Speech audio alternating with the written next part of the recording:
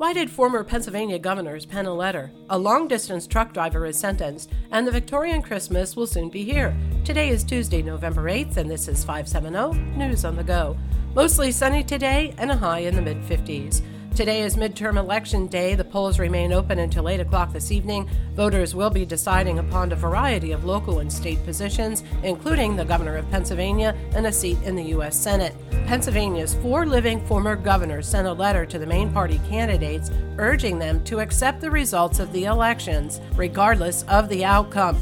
The one-page letter to Josh Shapiro and Doug Mastriano was from former governors Tom Ridge, Mark Schweiker, Ed Rendell, and Tom Corbett.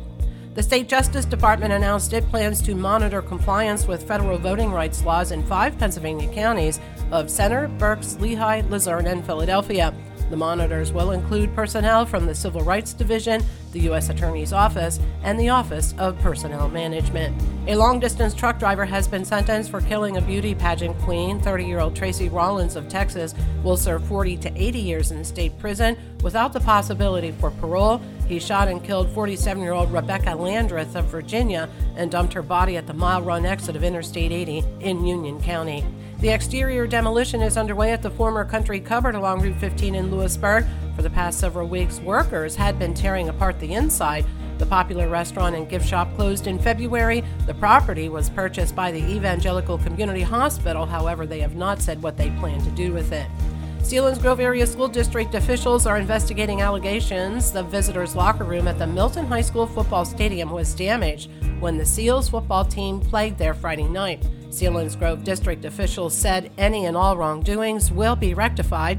Damage to the new locker room was consistent with the pictures shared on social media sites that featured Selinsgrove football players showcasing the vandalism.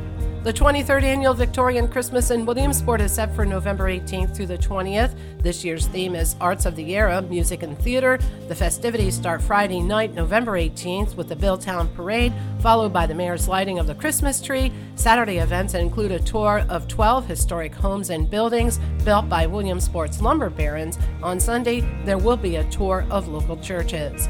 And a Pennsylvania town is on the list of the most charming Thanksgiving destinations. Holly, Pennsylvania, in the Poconos, features a host of holiday activities, including a scavenger hunt, horseback riding, and more.